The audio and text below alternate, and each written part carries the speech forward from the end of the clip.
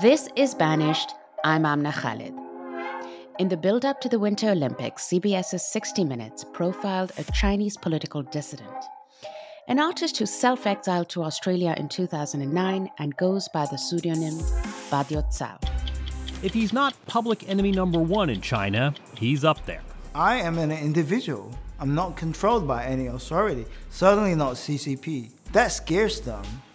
His most recent work is a series of protest posters. At first glance, these seem like advertisements for the Beijing Olympics. But take a closer look and you'll see a snowboarder surfing a surveillance camera, a hockey player tackling a Tibetan monk, a biathlete taking aim at a blindfolded, kneeling Uyghur, and Tankman of the 1989 Tiananmen Square massacre standing in the path of a bobsled emblazoned with the symbol of the Chinese Communist Party. The posters are a scathing commentary on the Chinese government's human rights violations and the role of the Olympic Games in legitimizing the regime. They also happen to be beautifully rendered. With the Olympics now over, I wondered if Badiou Cao might reflect on his work, his activism, and his life as a dissident. I began by asking how he came to see art as a means of protest and an avenue for criticizing the Chinese state. I think it comes as the other way around. Mm-hmm. I always find a voice or a language to engage with public discussion on very important social issues. And not necessarily about China, it could be about anything. Mm-hmm. Naturally, I think visual language like art is probably one of the strongest way for me to express myself. Mm-hmm. So it's not like I'm making art and then one day I think, I can engage art with political discussion. It's always, I want to be a part of the political discussion. And art is just by chance my language. That's how it works. I guess it's also very much depending on how people see art. Mm-hmm. A lot of people would argue art should only for the sake of art. Art is something beyond the reality and conventional experience. But for me, it's never the case. Art is extension for human being, and we're all social and political animals. So it's almost naive to say that art is something completely separated from our reality, from politics or social issues. It's a self-deceiving thing. I mean, I kind of understand the circumstance when this kind of understanding of art was promoted and advocated, because it's also a way for some artists to be hijacked and manipulated by certain political force.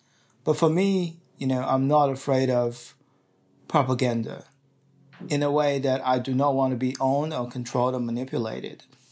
And in order to achieve that, I would rather to become my own propaganda or actively engage my art with those issues. So my fight back is not silence. My fight back is a real fight back. Maybe let me perhaps even backtrack a little bit further and ask you, when was your political awakening? As someone who grew up in China, when was it that you first started being politically conscious? What was that moment and how did you experience it? I think everyone in China is very political conscious because it's everywhere. It's in the air. It's in the water.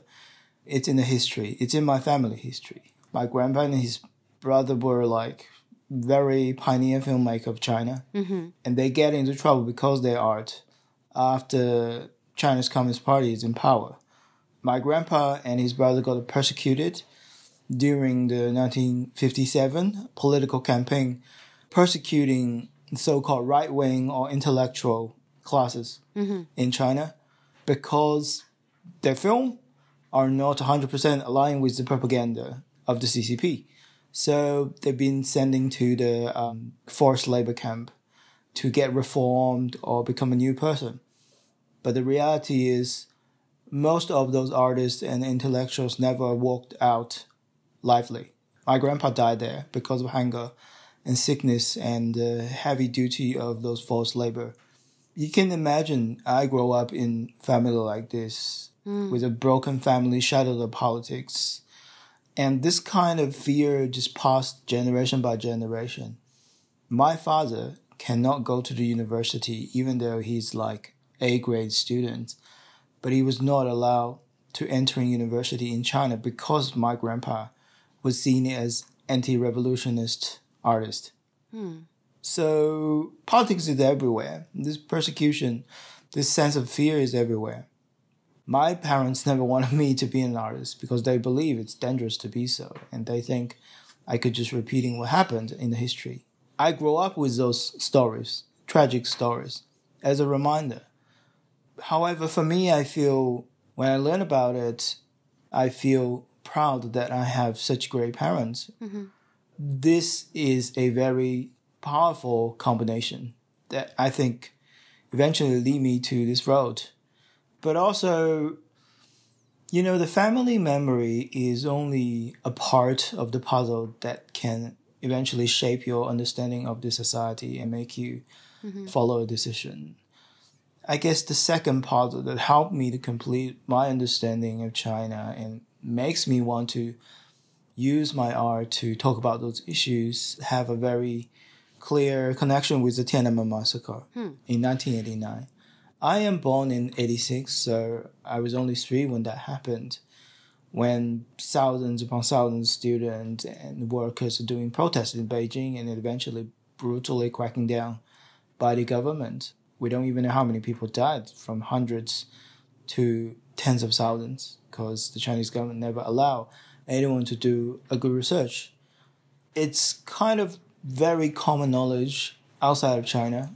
Everybody who care about human rights and knowing about the history of authoritarian regime would recall this and would instantly think about the image of an ordinary Chinese guy standing in front of the tank, which used to cracking down on the student movement. But for me, as a young university student in China, back in 2007, 2006, I don't even know that exists until a very accidental encounter. So hang on, let me just clarify. So you were a university student in 2006, 2007 in China, and you did not know about this big historic event that I learned about in Pakistan as a student, which is the Tiananmen Square massacre. Did I hear that correctly?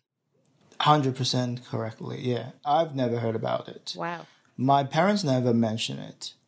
There's no teacher in the school talk about it. There's no publication, no TV, nothing. So how did you learn about it? It's a very surprising, actually, encounter. In China, even now, the copyrights of the films is terribly protected.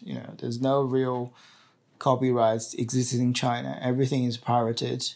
Oh, yeah, I know that. We have that in Pakistan. Pirated DVDs, and we get all kinds of DVDs of everything from around the world. There is no idea of copyright. In China, all the students have to live in dorm together. Yeah. It's a form of controlling the student, right? I guess the benefit of it is you have some really good roommates that you become very good friends and close. And my roommates have this ritual to pirating film and watching the weekend. And sometimes you just don't know what you downloaded. You see the name, you think you're downloading something, but you could download something unexpectedly. And you don't know who really put it online. So one weekend, we downloaded supposed to be a romance action or some kind of film from Taiwan, maybe. But the file is exceptionally larger than usual. We didn't think too much, We just downloaded it and started watching it. And suddenly, that film turned into a documentary about Tiananmen Massacre in the middle. The film kind of stopped in the middle? It was inserted. Yeah. So someone just edited a film and sneakily insert the information of Tiananmen Massacre with this documentary to allow people to download it in China so that they can spreading the truth from the history. And that's how I know the existence of Tiananmen Massacre. I know the entire movement from that accident encounter. Wow, this is brilliant. It's like subversion through kind of deceptive tactics to bypass the control of what you can download and then to kind of get this information to people in China about their own history. Exactly. Yeah, it was quite genius by the time. But now I think it's kind of impossible because the censoring tool from the Chinese government is much more sophisticated. So I doubt this kind of miracle could repeat itself under the current circumstance in China. But back in like 12, 13 years ago, it's possible. And that's how I learned about the Tiananmen Massacre. I remember reading that you actually have the tattoo of Tank Man on your arm. It's the arm that you draw with. So clearly that moment of learning about Tiananmen Square and the power of resistance from ordinary people has a lot of meaning for you.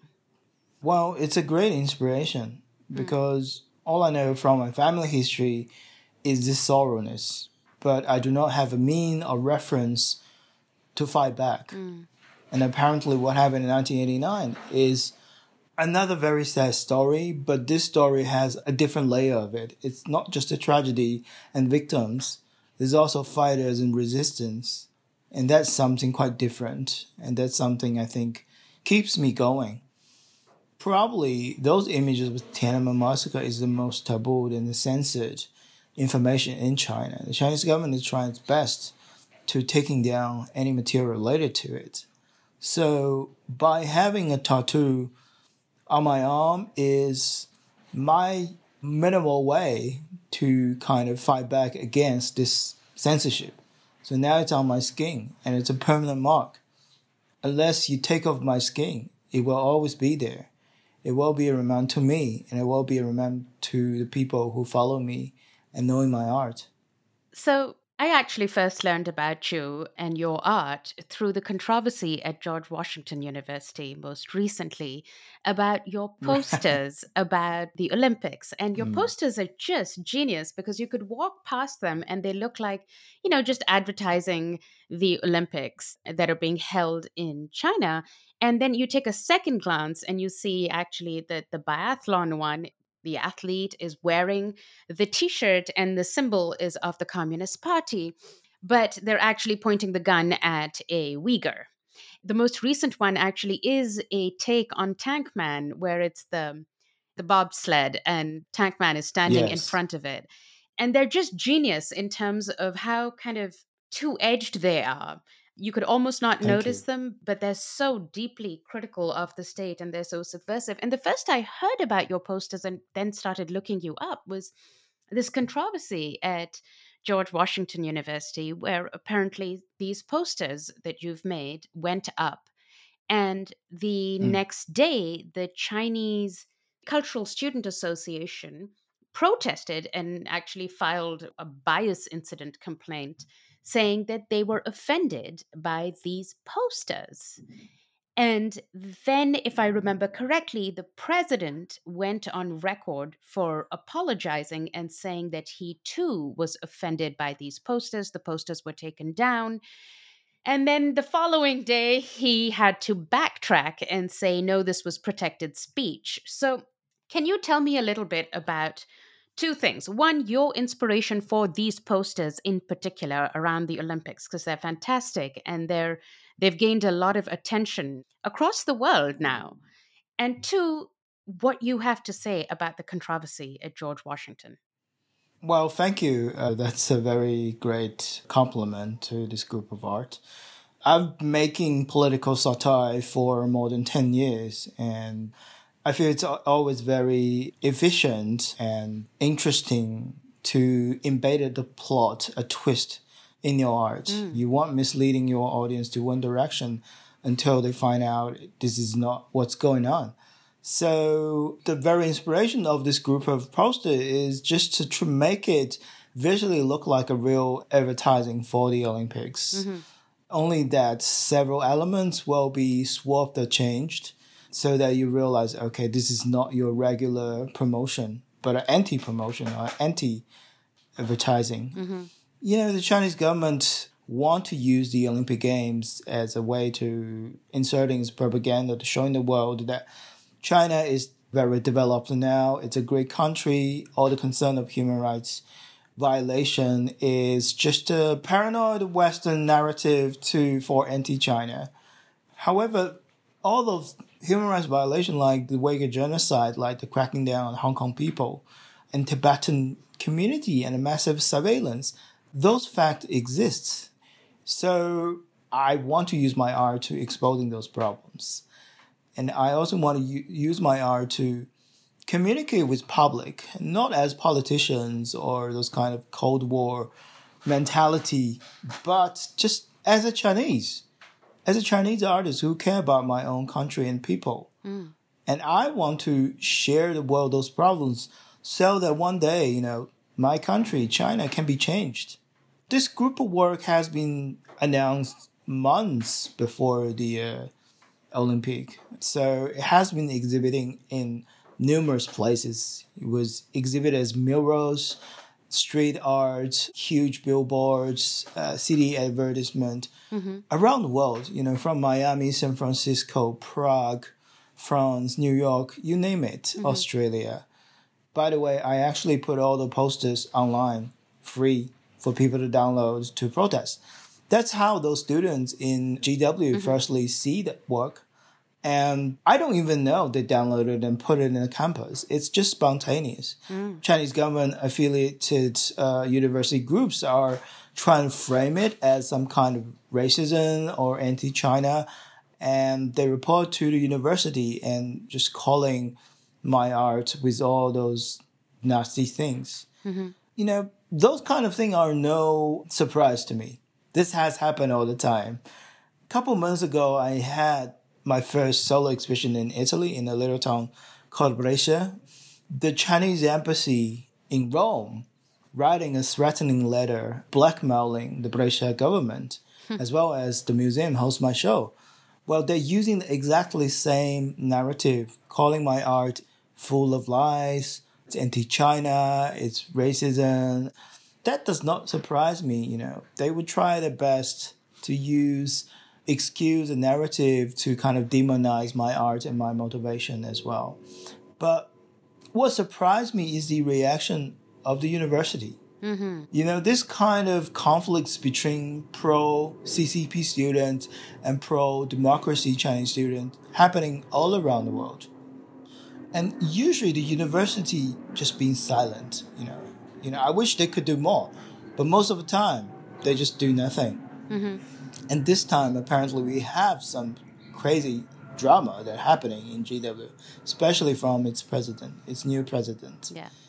So he did a very fast response after he received the complaint from those student groups who are associated with CCP. Then he just instantly replied that he feels personally offended and he thinks it's hurtful and offensive. And he's calling other student putting up my post is a terrible event. And then swiftly after this letter was exposed and posted online, and he started to receive a lot of backlash from intellectual community and artist community. Then he did the second response saying he made a mistake. He rushed to the judgment. I feel very hard to accept the second letter as a sincere apology because seriously, you are a president of one of the most important universities in America. Well, firstly, you must be equipped with the certain knowledge to understand my poster. They are not high-end spiritual abstract art like Roscoe or Klimt or it's a political poster. People are supposed to understand it after 3 seconds. Otherwise, my art is a failure. But he said he couldn't understand first, and he think it's racist and he think it's offensive. That is ridiculous. People high up like that must equipped with the knowledge to understand it, and also with the knowledge of what happened in China. All those human rights violations that depicted within my art has been rolling on news. Not just days, months, and even years. There's no excuse for someone to say, well, I don't understand it, so I made a mistake. It's not. And even though now it seems like the attitude from the president of the university has been changed, but it's not really enough. And here's the reason. Firstly, I have to make it very clear, even though those groups who attack me have a name like Chinese Student and Scholar Association or Chinese Culture, whatever, but they do not really represent every Chinese students in those Western universities.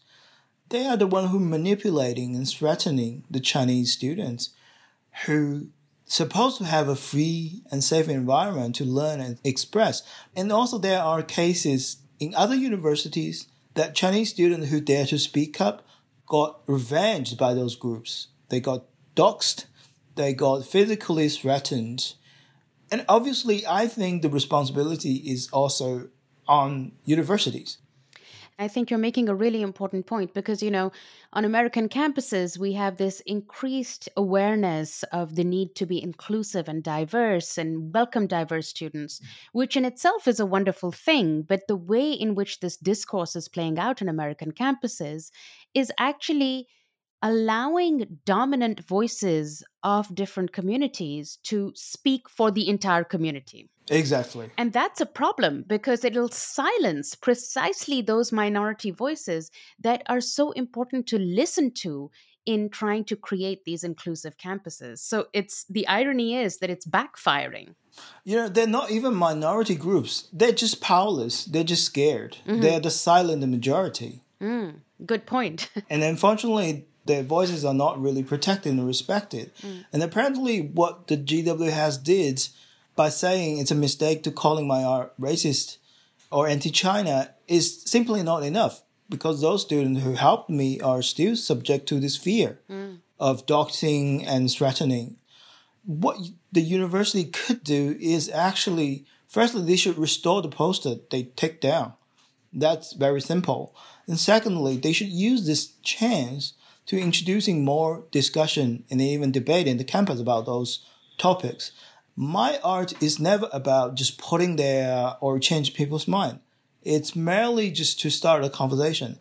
And this is a perfect chance for the student and faculty from GW to talk about those issues that are mentioned in my art. But apparently the university, again, is dodging from those responsibilities. I think that's so well put. And what would be a better place than a college campus to have a conversation like this, where the whole mission is supposed to be educational? We're supposed to be able to talk about difficult things. Exactly. I mean, especially those students in China do not have chance to do that, unless they want to end up like student in 1989, under the tank. Think about the tremendous energy and money those students spend so that they can have a seat in America university. Yeah. But still, they are living and study like in China because they still cannot talk freely. They can only sneak out in the middle of the night to put up some of my poster. Even for that, they are being persecuted. It's a failure for the university in America in general. You mentioned how you learned about Tiananmen Square when you were still a student in China, but now you are in self-exile. You do not live in China, you're based in Australia. And I'd like to hear a little bit about what the personal cost of taking this stance has been for you. What does it mean for your family? It requires a hell of a lot of courage for the ordinary man to stand in front of the tank. And you are that person. Could you just tell us a little bit about what it's like for you on a day-to-day basis? Well, just recently I received a death-threatening video from a guy from Australia. That is just one of the, tip of iceberg of death threat that I receive in a daily basis. There's online threat. Of course, sometimes it is extended to real spaces. I have to call the police all the time. Even the people who work with me will sometimes have very strange encounters with possibly agents from China in Australia. My family has been constantly harassed by the Chinese National Security Police. 3 days before my exhibition opening in Hong Kong, the National Security Police came to my family. In China? In Shanghai. Mm-hmm. Yeah, in China, in Shanghai, my hometown.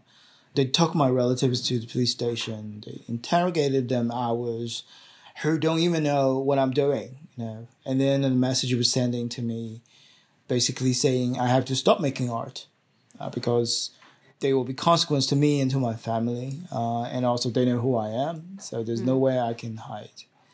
That's like half year before the big protest outbreak, already kind of indicating the downfall of Hong Kong's freedom. It's probably the worst period of time of my life. And I just have to reorganize everything and think about what's the next move. Do I want to continue making art, or I should stop for the sake of my own safety and my family's safety?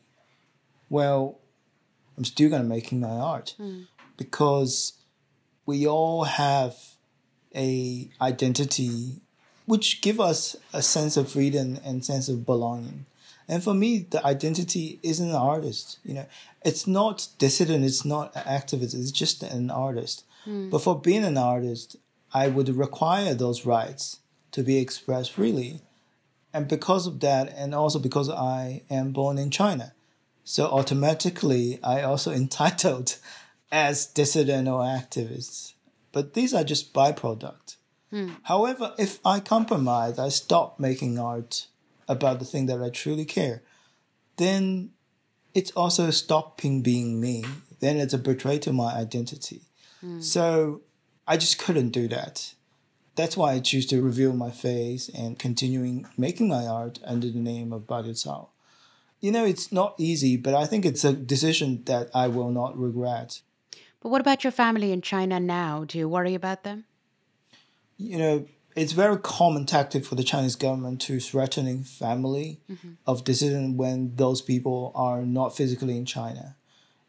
My family has become a leverage, has become hostage in a way. So the only way that I can do is actually cutting my connection with my family in China. After 2018, I've never contacted anyone in China, no relatives or friends. They are the one that the police want to use to press on me or sending the message. So not being able to contact with them, cutting the connection is the best I can do. Oh, Badiu Cao, that is a huge price to pay. Basically, you've cut your contact with your loved ones because you worry about their safety, but it is important to you to speak out to the point that you're willing to pay that price. If you have to do this, somehow you just have to do it alone. But on the way of fight back, you make new friends, you receive new support. And so you cannot go back to China? Unless I want to go to the concentration camp. Unfortunately, no. It's chilling. And at the same time, it's incredibly inspiring that you value freedom of expression to the point that you have made this the mission of your life. Like the greatest artist of China, Ai Weiwei, once said, we need dumbass standing out. And initially, that person will be seen as dumbass, but when that person becomes an inspiration and more people following, practically, we would sharing the risk and sadness together, and we will gain more power. And that's how all change or revolution started. It just need a beginning point. And why not start from me? I just want to say thank you, and I want to wish you all the very best in the future.